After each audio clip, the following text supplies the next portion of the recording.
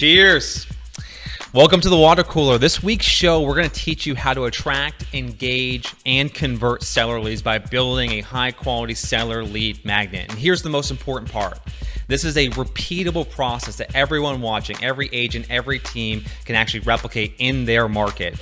If you're struggling to generate seller leads, this show is going to be for you because we're going to walk through everything, how to come up with the idea, how to actually build a landing page that converts. We'll talk through how to take a piece of content, turn it into a Facebook ad, an email, a post, an Instagram story, an Instagram post, and of course, using something like an on-site announcement. Many of you are not even using this as a great feature. And lastly, we're going to talk about the importance of the little details like headlines and copy and images. And we're going to talk about how to distribute this content to actually get the maximum results to help you attract the most amount of seller leads possible for your business. The Water Cooler is a show about marketing, sales, and technology. Each episode we focus on bringing advice that works. My name is Jimmy Mackin. I'm joined by my co-founder, my friend, best-selling author of The Conversion Code, Chris Smith. Chris, welcome to the call, buddy. So basically the question is, why does everybody go after buyers when everybody wants listings? Yeah. Well, it's a very, very fair question. The reality is simple. It's easier. So if you're fishing and you want to catch a buyer lead from the ocean of humans, you would put a house on the hook. So that's so clear, Jimmy, right? There's no thoughtfulness required, like a listing alert, a listing, an open house, a price reduction, a coming soon. It is so clear to people how to get a buyer. Yeah. Now, let me ask you a different question, Jimmy, and I want you to put yourself into the audience's shoes. Sure. What do you put on the hook to catch a seller?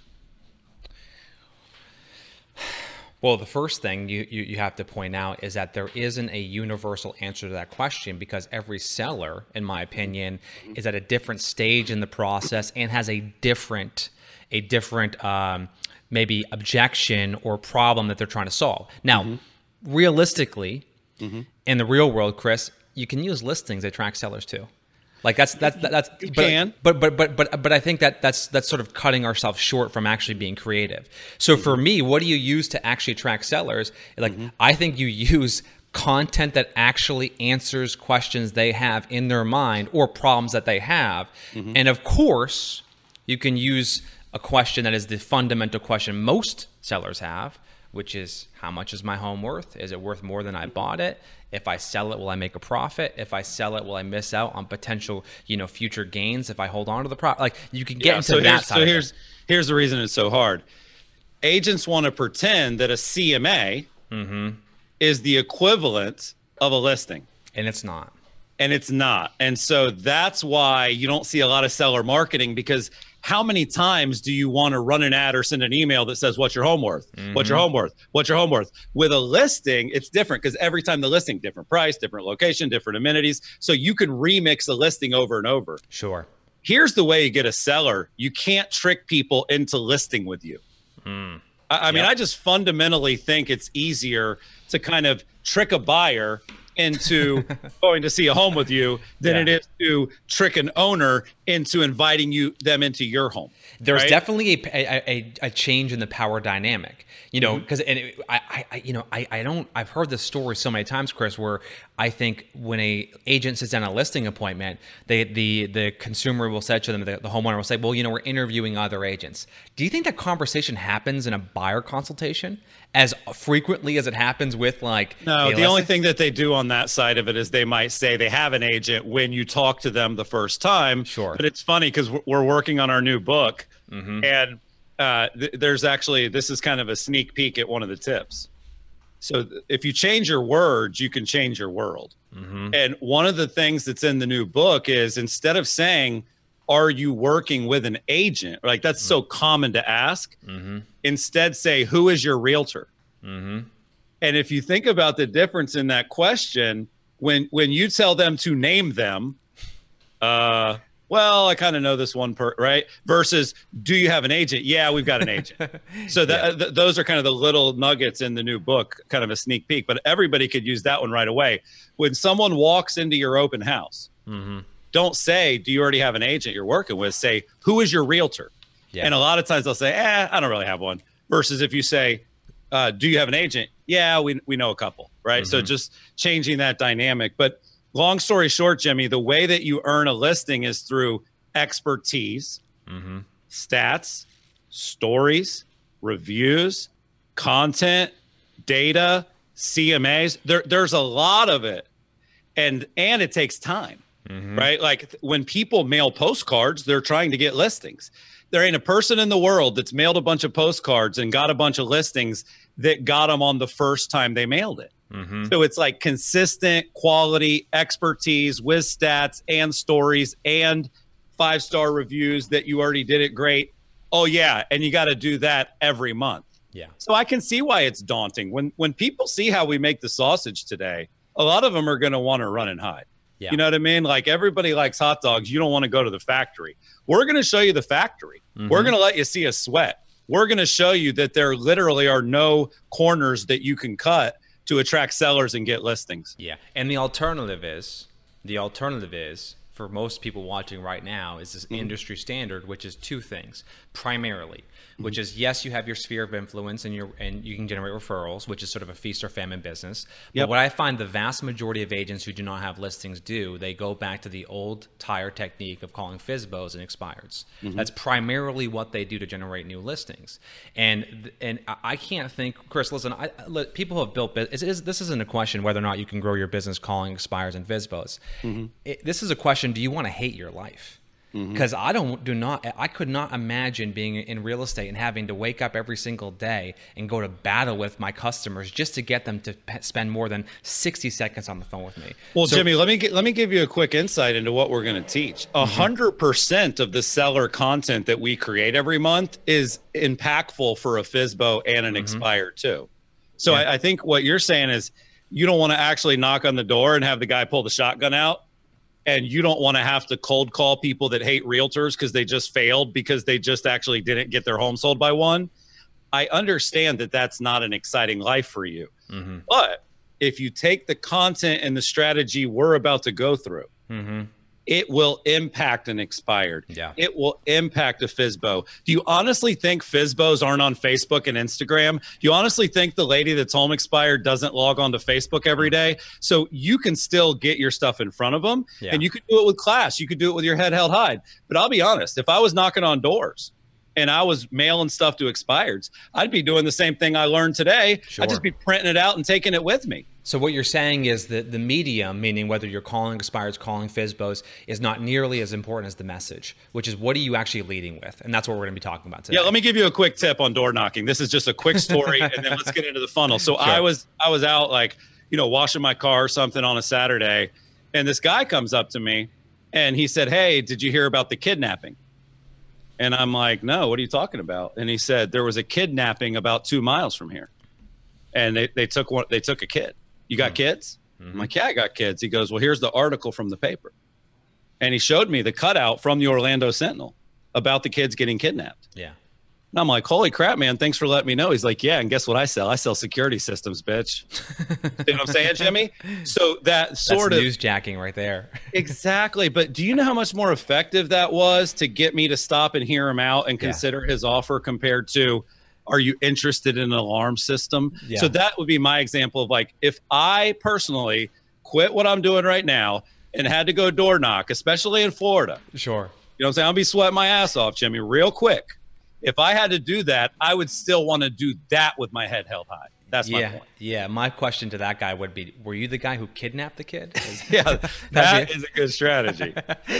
All right, so let's get into it, because I think right now everyone's wondering, because we talked about the complexity of this, but as you said, we're going to show people the process in which we follow. And as I led the show off, Chris, I talked about how this is actually a repeatable model. This is not a sort of a random sequence of events. We actually follow this exact same model every single time. So it starts with where every marketing campaign should start with, which is a brainstorm. Yeah, well, we created a huge graphic of the whole process. If John can pull that up, like this is the global view of everything we're going to teach in the next 47 minutes. So this is 100% of what we'll cover, but it actually is a very logical step-by-step process. And you're absolutely right. Step one is the origination of the idea. So let's zoom into that, Jimmy. Mike built a beautiful presentation here.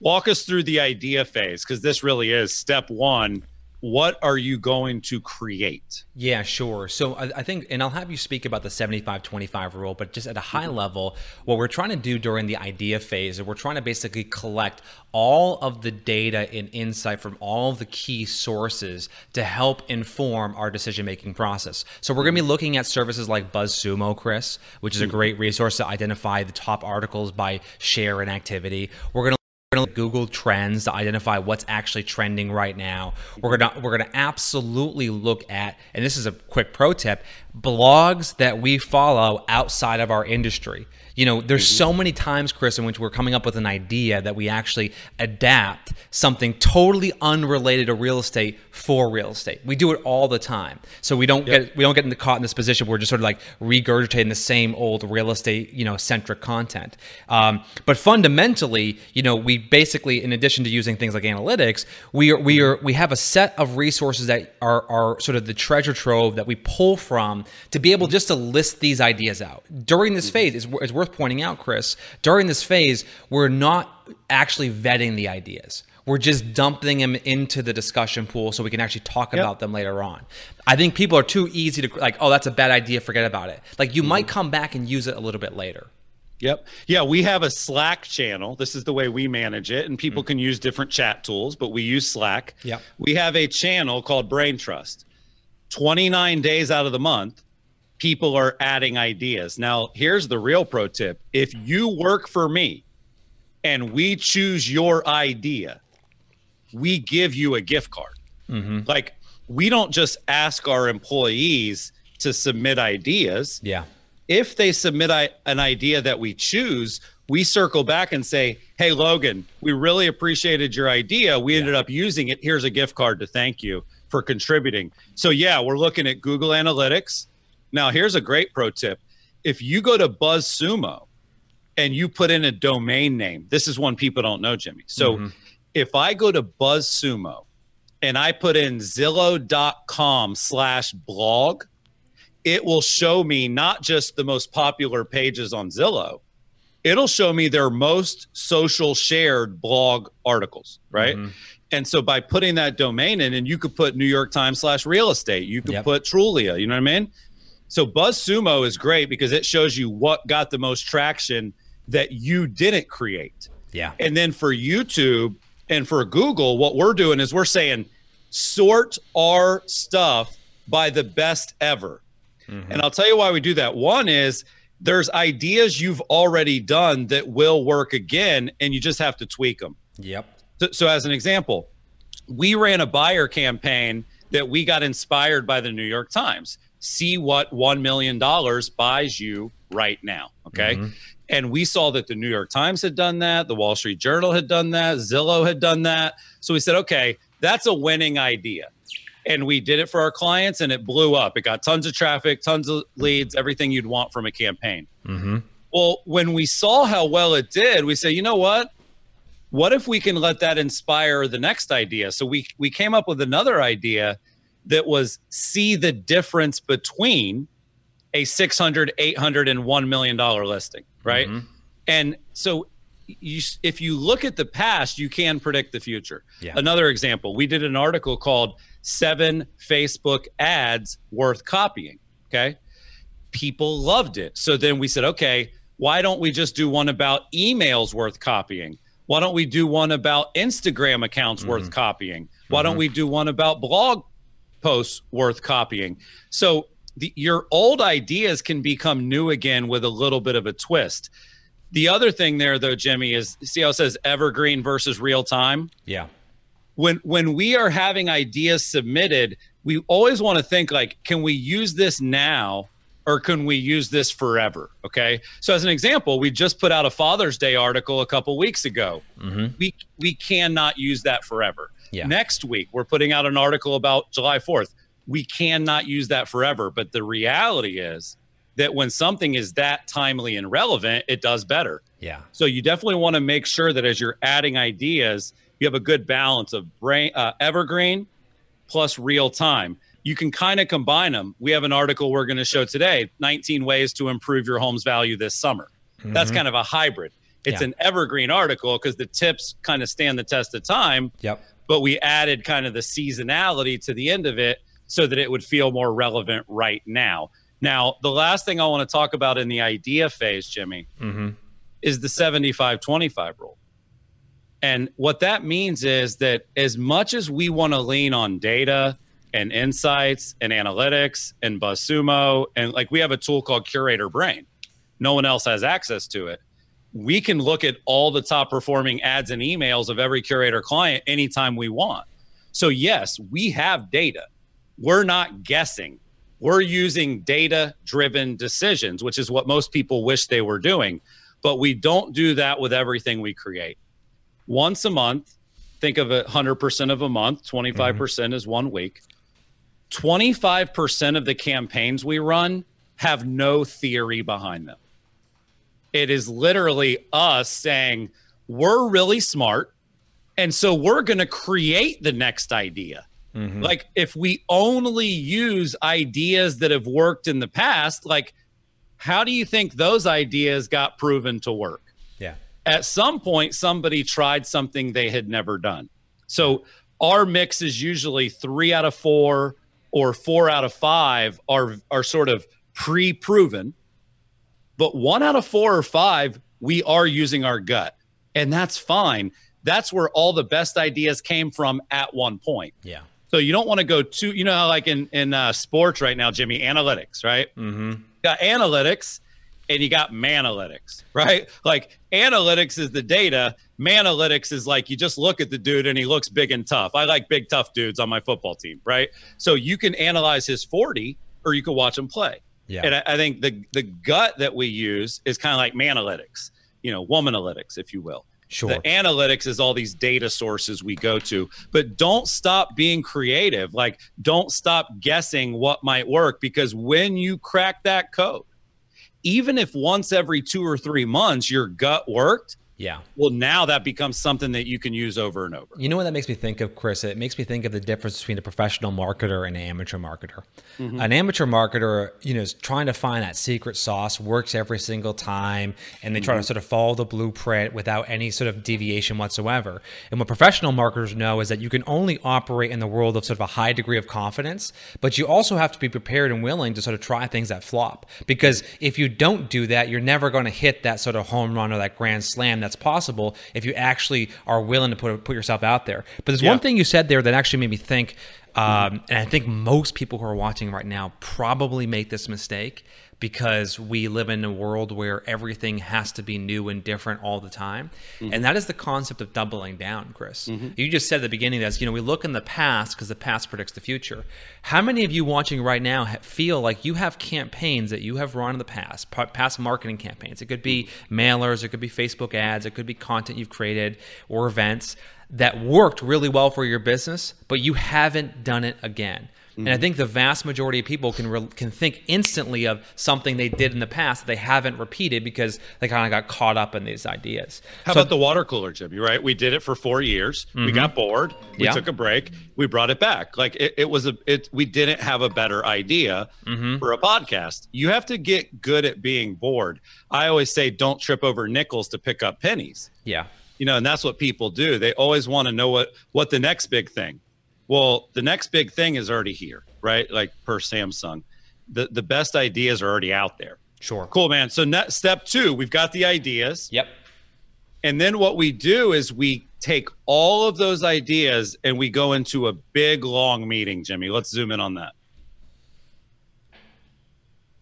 So, and you want to take the lead here on phase 2? Well, just in terms of the meeting, I think the one thing I'll say, I think what we do a really good job at Curator, that we've learned doing this for a long time, is that we involve people who have different backgrounds and experiences and different perspectives. So when we go into a meeting, it's just not just the two of us. A designer, we got Jess, we got me, we got you, and we got obviously everyone else's input.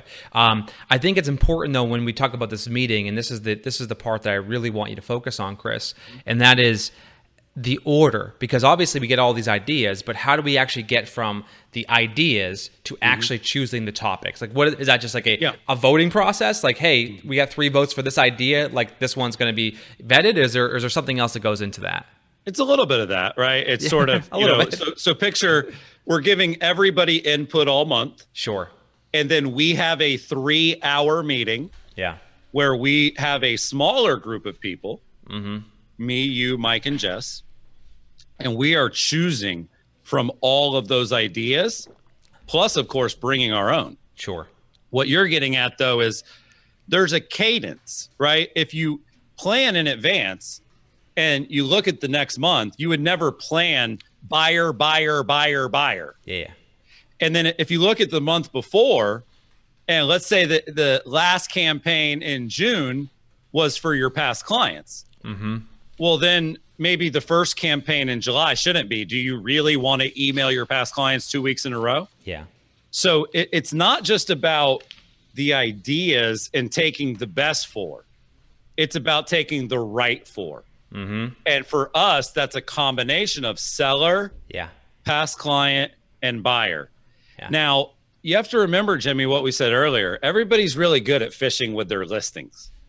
So what we found is that you almost want to overcompensate for seller and past client.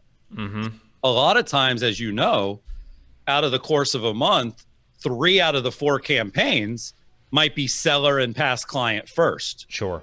And then like one of them might be to attract buyers. That's really one of the big differences between Curaytor and all the other companies out there that help agents. We are sort of 75, 80% seller and client focused. The other companies are, like you said, about 95% buyer focused. But the concept is simple. If you do one really good buyer campaign a month, plus you promote your listings when they come on the market and change stages, you're going to have more buyer leads than you know what to do with. So we are a little heavier on the seller and past client side, but we also try to think about the cadence. Like sometimes what we'll do is like we'll do something in week 3 that has mass appeal to homeowners. Yeah. And then in week 4, we might do like only an email to the people that read week 3. Yeah. So part of it is like having the 2 weeks work together. Sure. Part of it is making sure that it's not just past client, past client, past client, past client, buyer, buyer, buyer, buyer. It's kind of about the spacing and the sequencing of the campaign. Yeah, and I think when you start to plan, and this is just the reality, Chris, when you start to plan a month in advance, you're able to take great ideas and punt on them for a few months. You know, our cutting room floor for our ideas is better than most people's entire marketing campaign. The things that we don't do is better than most people's marketing campaigns because we are willing to say, you know what, based on the cadence and the flow and the sequencing of this idea is a great idea. It's an evergreen idea. It's going to work, but it's not going to fit into this month. So we've got to punt on this thing for a little while, and that happens during the process. I have a trash keep and donate strategy with my children, right? Like about once a month, we go to their room and I make them look at every item. And they get to tell me, do you want to keep it? Do you want to throw it away? Or do you want to donate it? And I think if you think about our marketing plans that way, there's things we keep, which means we do them that month. There's things we trash, which means we never do them. But then there's things we donate to the next month. Right? So we have the equivalent of a rollover doc or an overflow doc. So, and you're absolutely right, Jimmy. Our scraps are better than most people's main course. Yeah, and that's just because we were in the thick of it, planning this stuff in advance. And again, I don't think people realize, Chris, when you're spending so many hours a month putting this together, the impact it has on probably the most difficult thing people struggle with right now, which is consistency. If you look and here's the thing, at the end of this 3-hour meeting specifically, we've got the ideas, we go into the meeting. There's one goal at the end of this meeting. To know what the next month's angles are. Okay. Now, that doesn't mean we have like the title for sure. That doesn't mean the article's ready. We haven't done the graphics. Like there's a lot more to do. But at the end of the brainstorm, the success would be defined by knowing what you're doing, which week, the next month. So you're showing here, it's a little fuzzy from where I'm standing, but you've got 4 weeks in a row in June. So that would have been created and signed off on around May 15th. Yeah. So we're about 2 weeks before the actual launch of the campaigns, or the first campaign for the first month. We're already signed off on the actual Well, let me tell you why we give ourselves that 2 weeks. Because in theory, you could just do the last day of the month. Sure. But the reason we give ourselves those 2 weeks, Jimmy, is part of what comes out of those ideas we choose is now somebody's got to go write them. Yeah. Somebody's got to go do the design for the graphics for them. So it would be a little bit naive to come up with your ideas in week 4 and then have to do one the next week, because you have to be realistic. You have to be realistic that if you want to write a great article or a great page or a great email, you ain't just going to be able to pop that off the next day. Yeah. So by the middle of the month, we know what we're doing next month, and then we assign that to the writers or the designers. And then now they've got a deadline of the week it's due, the week before it's due. I'm curious to get feedback from our live audience right now. How many of you know exactly what you're going to be marketing week by week in the month of July? And be honest, just post in the chat right now. Do you know exactly what you're going to be posting in the month of July? Yeah, I'd love John to even create a poll. I don't know if he can do that in real time. We have the ability to create polls, guys. Is your July marketing calendar done? Yes or no? I would be fascinating to collect that data. And it would either be 100% no, or people would lie. Yeah. So we got the ideas, Chris. We did the brainstorm. We have all these ideas. We vetted the ideas. Now we're actually, compiling the actual calendar. We're thinking about things like the sequence. We're thinking about things like the frequency. We're thinking about things like which piece of content may take the longest for us to complete. So we might put that towards the end of the month.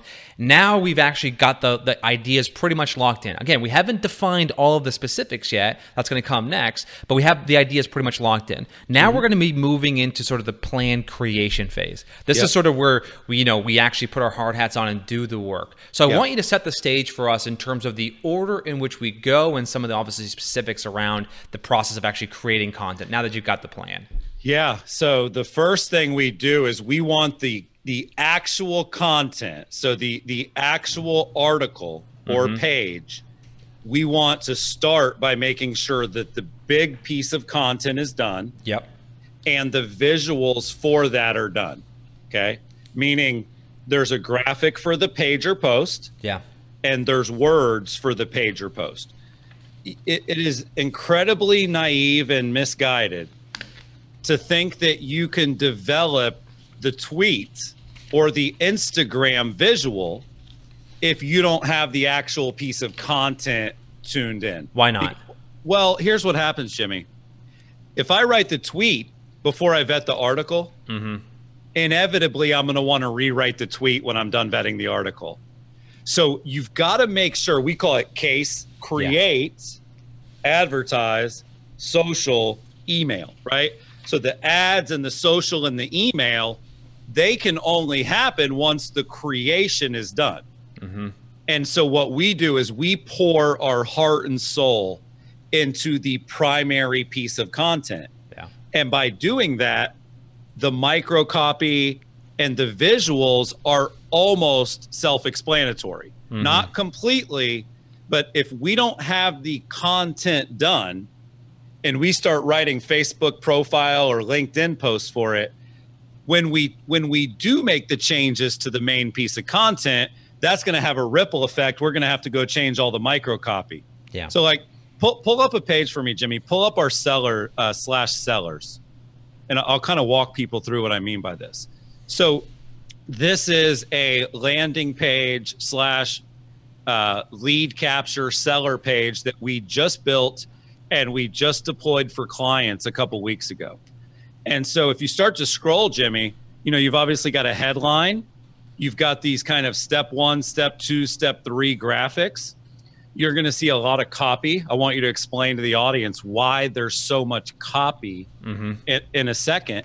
But if you kind of zoom in on the quotes, right, and you kind of zoom in on the headlines, the things that you would call out, like what does that say, Jimmy? Read that quote to me really quick. People are going to love this is a quote from Zillow. We encourage buyers, sellers, and homeowners to supplement Zillow's information by doing more research and getting a comparative market analysis, CMA, from a real estate agent. So Zillow is basically saying supplement Zestimates with a CMA. Yeah, go to the next widget that has a quote from Zillow. It looks just like that last one. It's got the different visual element there. There you go. What's that one say? It's a mouthful, Chris. We use proprietary automated valuation models that apply advanced algorithms to analyze our data to identify relationships within a specific geographic area, oh my God, between the home-related data and actual sales prices. I mean, you sound like a bot. That is like a human bot. So for those of you that think AI and machine learning are the next big thing, reread that sentence a couple times, right? Mm-hmm. But here's the concept, Jimmy. If we are literally building a page and we're choosing the things that should be highlighted on the page, can you imagine that might show up in the ad? Mm-hmm. Can you imagine that might show up in the email? Can you imagine that we might have just taken the quote word for word and turned it into an Instagram post? You see what I'm saying? Yeah. So by really obsessing about what's called the pillar, the hub, the spokes become a lot easier to develop. Now, I know a lot of people, Jimmy, scroll back to the very top of this page because I want to show a couple best practices here. Sure. Well, let me just speak about the copy for one moment before you get into that. Because you asked the question, why do we write so much copy? Because most people look at this, Chris, and say, oh, well, I just have this already. I already got this. Why do I need this? The way that we like to think about it is that there is a brick wall between you and that lead giving you their information. And the copy you write is sort of the ladder that's going to get them over that wall. They have objections in their mind. They don't want to give you their information. They don't want to fill out a form. So the more compelling your copy is, that helps explain what happens when I give you my information. Why should I give you my information? What are you going to do with my information? How is it going to add value to me? How is it going to help me solve my problems? And then what should I do next? If you're answering those questions with your landing page via your copy, your images, your quotes, you are going to build a ladder over that wall that's going to increase the likelihood of someone actually converting into a lead. More importantly, it's someone who is a high intent, and I know you got some data on this, Chris, a high intent lead. So yes, you need to have a simple form, which Chris will talk about best practices here in a second, but the copy below helps you build that bridge for customers that otherwise is absent in most landing pages. Yeah, so here's some interesting stats. So the average sales page that gets opted in through has 2,000 words. Mm-hmm. Okay, so go look at your sales pages. And what happens, Jimmy, is if you are trying to get someone to register for something that either requires a lot of info or is kind of a big commitment, you've got to build your case. You're right. You've got to knock that brick wall down. Every agent in the industry can go sign up for a little widget that says, put your address in and we'll guess your value. But Jimmy, isn't that exactly what agents fight against? That if a robot guesses the value, it's wrong. You need me. Yeah. So this is a page that's going to get less leads that are ready to hire you. This is a page that's going to get less leads, but it's going to get almost 100% response rate when a lead comes in. Now, go to the bottom object, Jimmy. I'll show a couple cool tricks here. So the other thing we're doing, and this was the template when we did this for the clients, we actually, for a lot of them, put their picture right there. Yeah. This is a person. There is a human involved. The human is going to create this for you. So what happens is when you set that expectation, they're not going to give you this like, hey, I thought this was going to be a Zestimate and I wasn't going to have to talk to anybody. Like if you've ever done the old home value way, and you've gotten people to say, oh, I thought I was just going to get a report. This is the kind of copy and visual that eliminates that. Now, here's what's interesting, Jimmy. In this exact example, the person has scrolled to the bottom of the landing page. Sure. But what we actually wanted them to do was fill out the thing at the top. So show them a little bit of our magic. Watch what happens when Jimmy clicks the button at the bottom. It just goes right back to the form. That's what Jimmy calls bookending. So in a perfect world, they would get here and fill it out. Some people will scroll and have to read, and then they'll scroll back to fill it out. Some people will go all the way to the bottom, and then you just want to hyper scroll them right back up. That's what that trick is. That's called hyper scrolling. What do you call that, Jimmy? Web hooks or something? I don't know. Yeah, you're just it's not even important. You're just driving them you're driving them to the top of the page, which is exactly. I like hyper scrolling. We'll go with that one. Well, it looks like a button that's going to open something new. Yeah. You're keeping them in the same place. Exactly. It just scrolls them back up. Now, here's the other cool thing, Jimmy. Start to put in our address. Put in the Boston office address, if you don't mind. Mm-hmm. And what you guys are seeing there is it's already filling in the address, and Jimmy hasn't even typed more than a couple characters. That's called Google Type Ahead. That computer is in Boston. And so just by him starting to put in an address, it's already narrowing it down. Like, you can click now, right, Jimmy? And it'll fill the rest. So that's called Google Type Ahead. Google provides that through their map tool. Now hit next. Here's the beauty of what we just did. We have now secured what's called a partial lead, okay? Even though the consumer on this next step can still quit, we at least know the address they put in on step one. Yeah. If you're in real estate and you have an address of someone that saw an ad that said, would you like to get an accurate report about what your home could sell for? Even if they bounce on step two and they don't complete it, we consider that still a hand raiser. Knock on their door, mail them something, print a CMA and go to their house. You know, those are all effective tactics, even if you only have an address. But here's the point. Because of the copy and because of what we established on that first page, way more people are going to fill out step two, which is your more traditional name, phone number, email, submit. Now, Jimmy, this is one of my favorite tricks in marketing. Fill out that form as if you're completing it. And then Well, just one thing as you're about to set that up. Sure. In Robert Cialdini's book, Influence, he talks about the idea, Chris, of people's desire to complete something they start.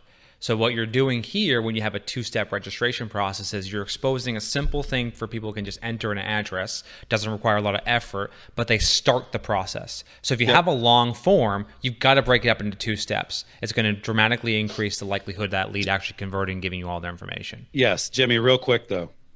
Annette, we need to make sure we put this into our marketing. 94% of people do not have a July marketing plan. Wow.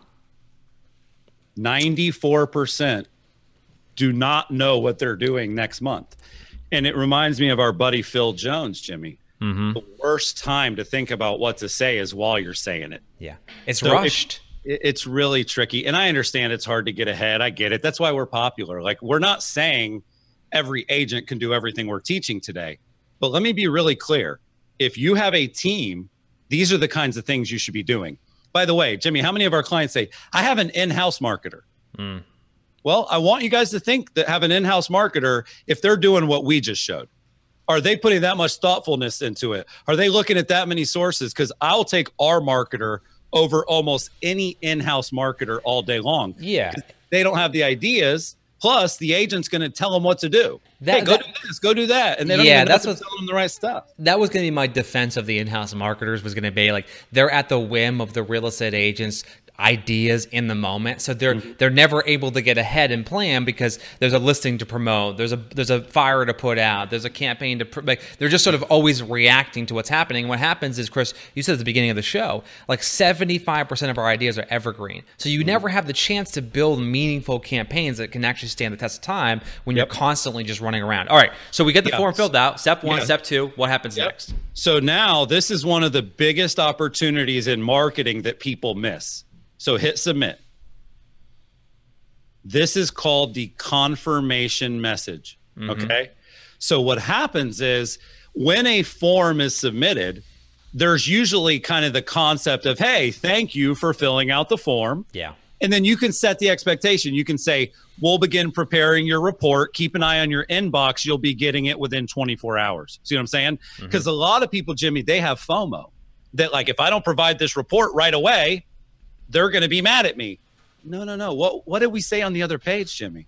This is handcrafted. Yeah. This ain't instant. This is accurate. This takes time. So you're just kind of, number one, reinforcing that you should keep an eye on your inbox because we're putting it together. And then you can also kind of set the expectation as to when it would arrive. But see that big fat button there, Jimmy? What does that say? I can't read it. It says read reviews. Ooh. Read reviews. So what we're doing is you can actually get the person that already submitted the form Sure. to go do another thing as long as it's relevant. So in this case, you wanted a CMA from a human that was accurate. Yeah. It probably would also make sense that you would want to know that the human providing it had 5-star reviews. See what I'm saying? Yeah.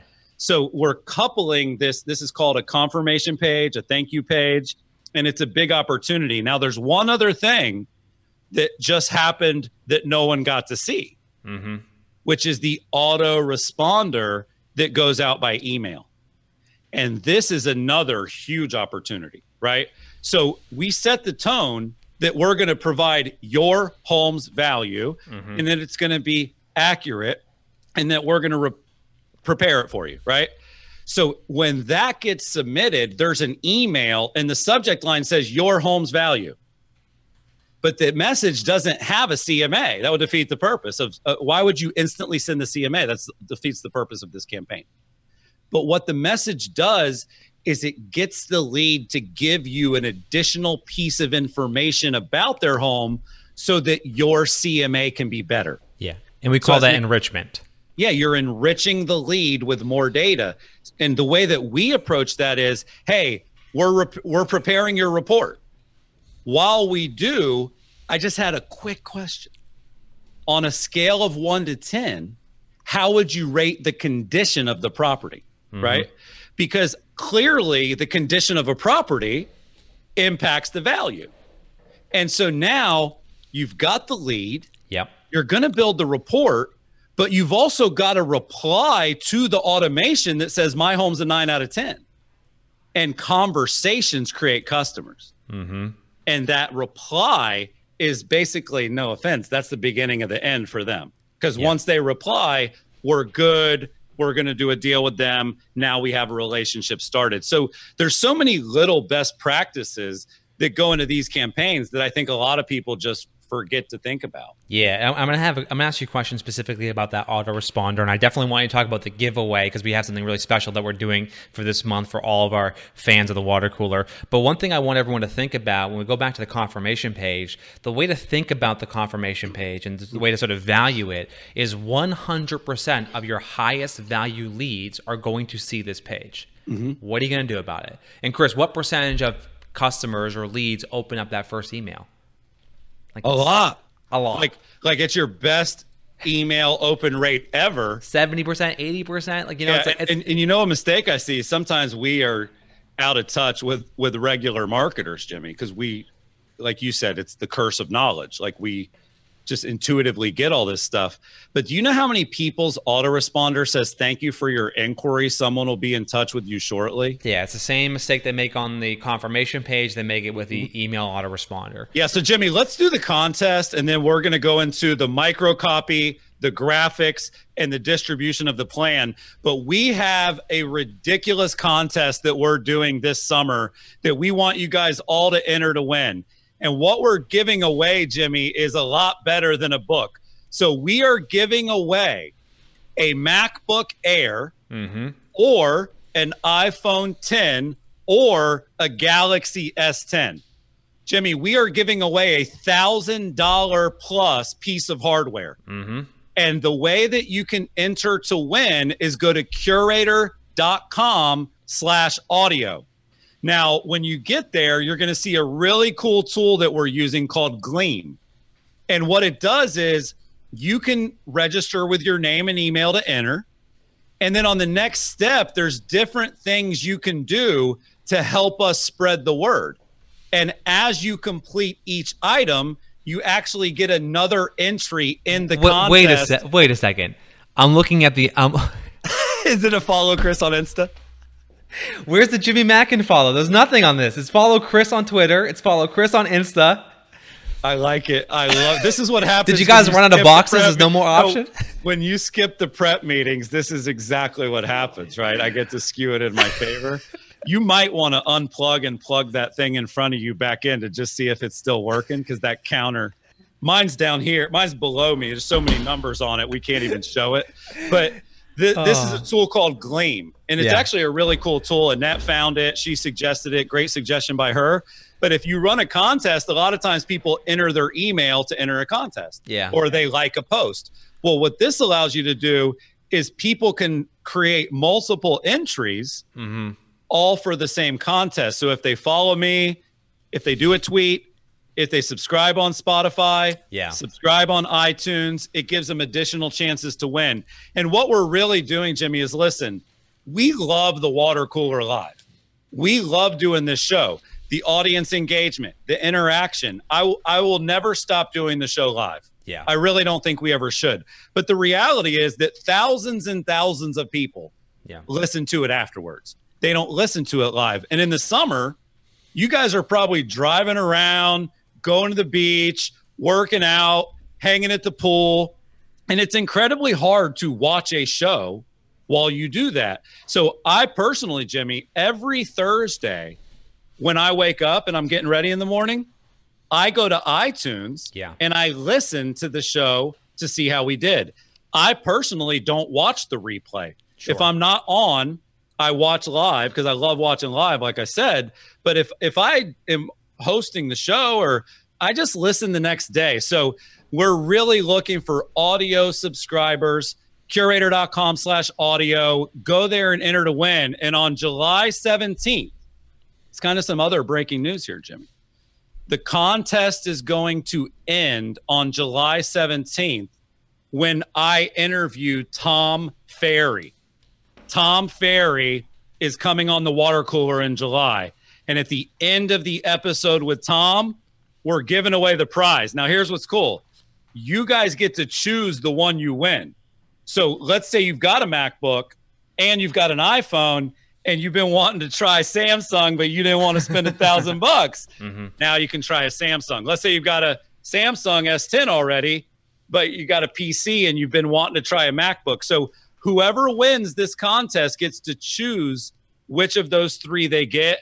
I'm pumped for it. It's really going to be a fun thing. It's about a 30-day contest. We'll be announcing the winner July 17th at the end of the Tom Ferry episode. We very much appreciate you guys following us on the audio stuff. Most of my podcasts, Chris, it's funny you say that, even though we put on a live broadcast, it's got video, like 95% of the podcasts I listen to, it's audio only. Yeah, even with YouTube, like I paid for, I don't know what they call it, YouTube Pro, YouTube Red. And I don't have YouTube TV. I got PlayStation TV. But for YouTube, they have a feature where you can lock your screen and still hear the video. Yeah. But you have to pay for that. So even when I watched it before, I was still listening just with my phone locked. Anyway, curator.com/audio. We know you guys try to tune in live every week, but we also know that you can't. So make sure you're connected on the spokes.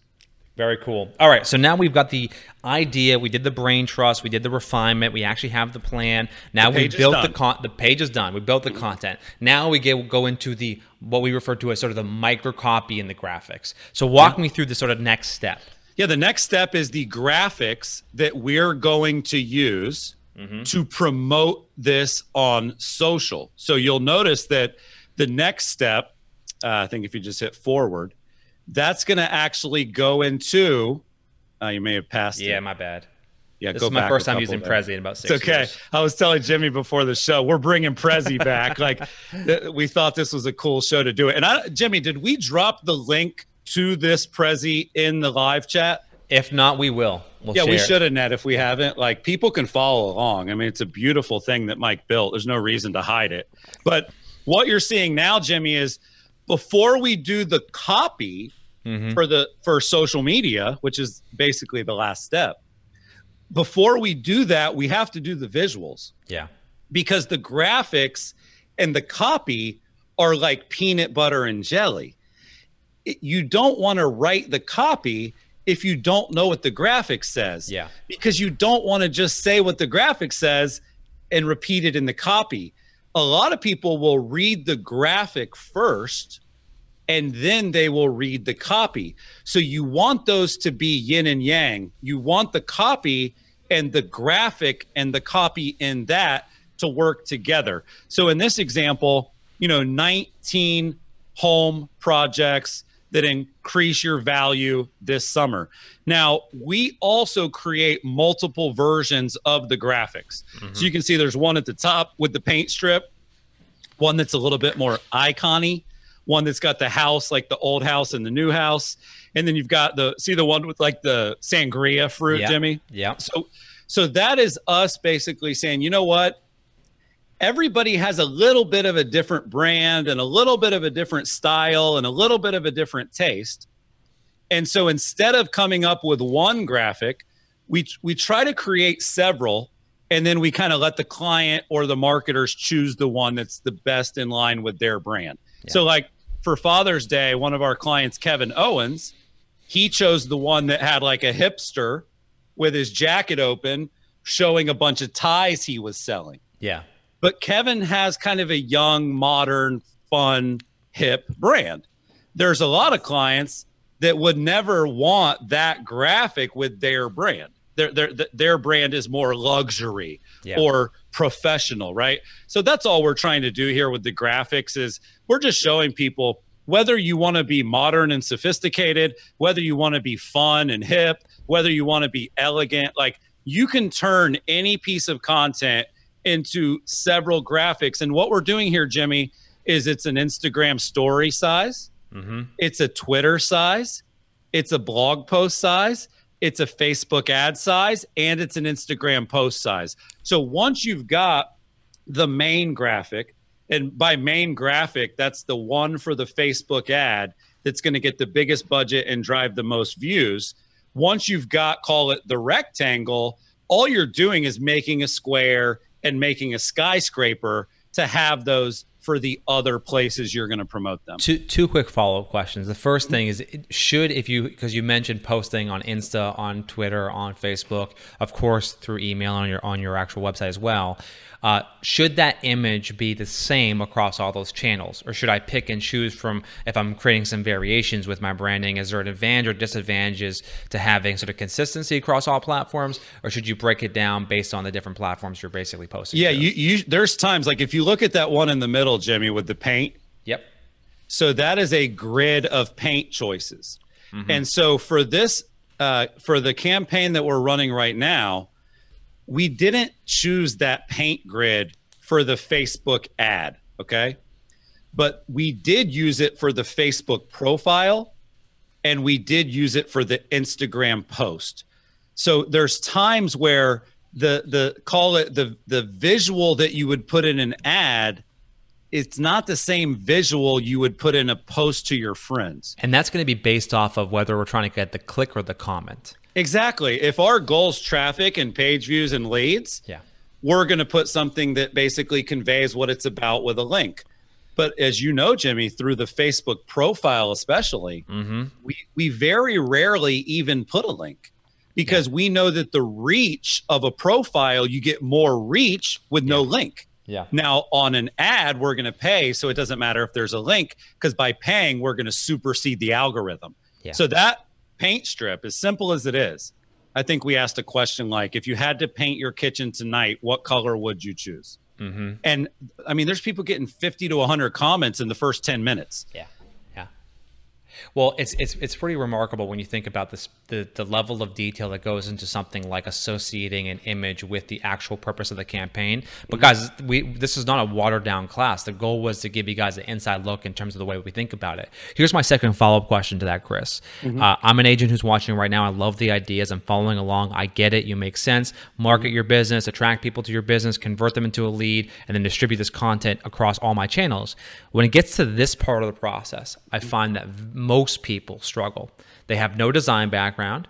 They have no skills as it relates to basically, representing or beautifully representing their brand. If you were to ask them which of these images best represents your brand, it's hard for them to make that decision because they haven't thought that deeply about it. What is their options for those people? By the way, not to mention, when we give these graphics to our team, they actually change the colors to match the client's brand. Yeah. And they add the logo. So there is a little bit more work even after this to make it on brand. If you suck at design, go to Shutterstock, go to Canva, go to Unsplash. Like, just grab a graphic that you like. But this is a tricky part. Realtors aren't designers. They're not copywriters. They're not Facebook experts. That's why we exist, Jimmy. And by the way, before we go through the micro copy to wrap it up, if you're watching this right now and saying, holy crap, I would rather you guys do this for me every single week. Like, I don't want to develop the plan. I don't want to write the graphics. I don't want to create the page, and I don't want to publish the post. That is literally what we sell. And tomorrow we're doing a live demo of what it means to be a Curator client. You guys can go right now to curator.com/demo. I think we have a slide for that. But curator.com/demo. Tomorrow, Sarah, who hosts the Agent Insights Water Cooler, she is going to walk you through how you can literally outsource everything we're going through today to Curator. Like, Jimmy, let me have you show one thing really quickly, because I showed that seller page and I think it's very overwhelming for people. Show what it means if you're a Curator client to have to publish that page. What do they have to do? Yeah, sure. So all they have to do, because we're loading the exact version of the plan, the template that we created for you, into your website, and it's gonna be available to you in your actual like content library. So you're literally just clicking one button here, Chris. In this case, is the home value, and it's going to create the page for you. And now, again, if you want to edit it or you want to change it, by all means, but we've already done 99% of the work. So that one click. Well, one more click is publish right at the top there. So in 2 clicks, you've got it. And we load the email for you. We send you all the micro copy. Like, this is what it means to work with us, is that all of this gets done for you every week and every month. So you can focus on people. We'll handle the pixels. You can focus on people. We'll pick up the new passwords, right? Like, most realtors don't like logging into all this stuff all the time. So anyway, curator.com/demo, you can register right now and learn more about just hiring us to do this. But the last step, Jimmy, which is a critical step, and we do have to go through it rapid fire. I got a 5-minute hard stop. Google Docs, okay? Do you have the actual Google Doc that we use? Do you have that handy? Yep. So the last step, you guys, is saying, okay, I've got my graphics and I've got my content. Now I want to put it on all the social networks and email it the right way. So Jimmy, zoom in a little there. So I don't think anyone's going to be able to read it unless you zoom way in. But if you look at the top, we're saying, okay, now that the campaign's done, who's it focused on? Well, this one was focused on Magic Million. That's the top of the funnel, plus past clients. What is the goal? The goal is to get seller lead to request a CMA. And then see where it says on-site announcement? That's actually a really smart tactic, which takes your new thing and it shows it to every visitor on your website. Jimmy, show that really quickly on a Curator site. This is called an announcement. There's other terms for it, a pop-up. There's one called Hello Bar. But if you look at what we're doing, if we're going to put all this time and energy into publishing a new piece of content, see it right at the top for Judy. So the announcement is basically saying, if you've got visitors on your site, you can bring awareness to all of your new content right at the top of every page of your site. So that's Judy's latest announcement. Now go back to the doc for me, Jimmy, because after we do the announcement, we do the email. And again, you can see there's multiple subject lines. And then remember what I said earlier about the page mattering the most? Jimmy, what's at the middle right there? What's in the middle of that email? The quote. The exact quote. Yeah. You know what I mean? The exact quote. And then look at the subject lines. We're coming up with multiple subject lines because they're that important. Your home's value is wrong. Is Zillow accurate? Is your Zestimate wrong? Right? So we're coming up with multiple variants, but if the landing page is long and the copy on the landing page is long, then it's okay for the email to be a little longer. Yeah. The email is basically a miniature version with no graphics of the next step. So you can see your report will be created by a human being. None of the reports run on an algorithm, and the information in it is not available to us or you at the push of a button. So this is the email that we put together with the seller page. Go to the next one. The Facebook business page, right? So for this one, we're saying, here's your budget. Here's who to target. It's already a landing page, so the registration's already there. But again, we're sort of curating from the other things we already wrote, but we are writing a Facebook page update much different. What we're doing 90 times out of 100 on the Facebook page, Jimmy, is we're optimizing for the click. Our entire purpose is to get the link click. We put a budget behind it. We write the copy in a way that it reflects it, but it goes deeper. And we even did a really cool best practice there, double links. See that? Mm-hmm. We actually linked to it twice because when you do end up having like a long Facebook ad, you can link to what you're trying to get them to a couple times, kind of like the landing page. Yeah. They scrolled all the way down, but there was a call to action at the bottom. Same concept there. But here's what's interesting. Look at the Facebook profile. Look how different that is, Jimmy. How often do you check your Zestimate? 1, 2, 3, 4. That is so different than everything we've shown so far, because we're factoring in that these are their friends, these are their family, these are their past client. We're factoring in that whether you like it or not, I bet they're checking their Zestimate. And then what we're coaching our clients on is when you get the comments that come rolling in off of a post like that, dozens and dozens of 2, 3, 4, 5, 1, 6, right? As they come in through the back channel in a private message or replying to their comment, then you link them over to the thing that's more accurate than the Zestimate. So we're optimizing for replies, but then behind the scenes, we're saying, hey, I noticed that you said you're checking your Zestimate once a month. You might want to use this report instead if you're close to selling your home. So it's sort of a sort of a counterpunch. We're not going for the kill right away. Yeah. And you can see, and maybe I'll be able to share some of this in our blog later on, Chris, but basically what you're saying is, and this is maybe the most important part here, and I'll let you close the show out because we're at the time right now. What you're saying is every single channel, Twitter, Instagram, Facebook, email, every channel has a specific angle and a specific goal. And if you're just simply copying and pasting the same thing over and over again, you're missing a massive opportunity to actually utilize a channel in which you're promoting the content on.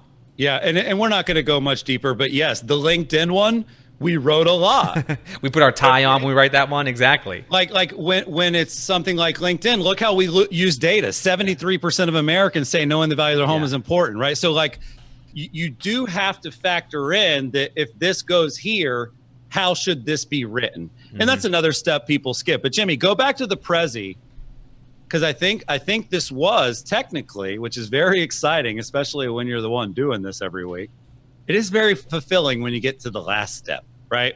And so the last step, once the micro copy's done, once the article's done, then it gets published everywhere, right? So for us at Curaytor, either our employees publish it for the client, or we deliver it to the client to then do what you showed. Click, publish, copy the micro copy, and do it themselves. But zoom back, Jimmy, show the whole funnel again, or really the whole process, right? And I think hopefully that shows people how to build a seller campaign. Now, Jimmy, this gets really exciting when you do it every week. Like think of marketing as compounding interest. Yep. If everybody watching goes back and does this, it'll help their checking account.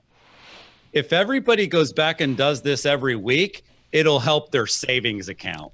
That is probably the easiest way to explain the difference between doing it with quality and consistency every week versus when you have time, which is what most people do. Yeah, absolutely, Chris. It's something that we saw at the beginning of the show when we asked the poll. 94% of people don't have a plan for July. So if your plan is to grow your business, but you don't have a plan to market and sell, then you really don't have a plan to grow.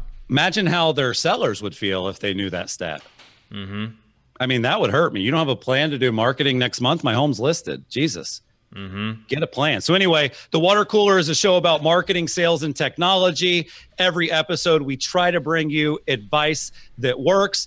Please subscribe on iTunes, subscribe on Spotify. Don't forget curator.com/audio. You can win a MacBook. You can win an iPhone. You can also subscribe on YouTube.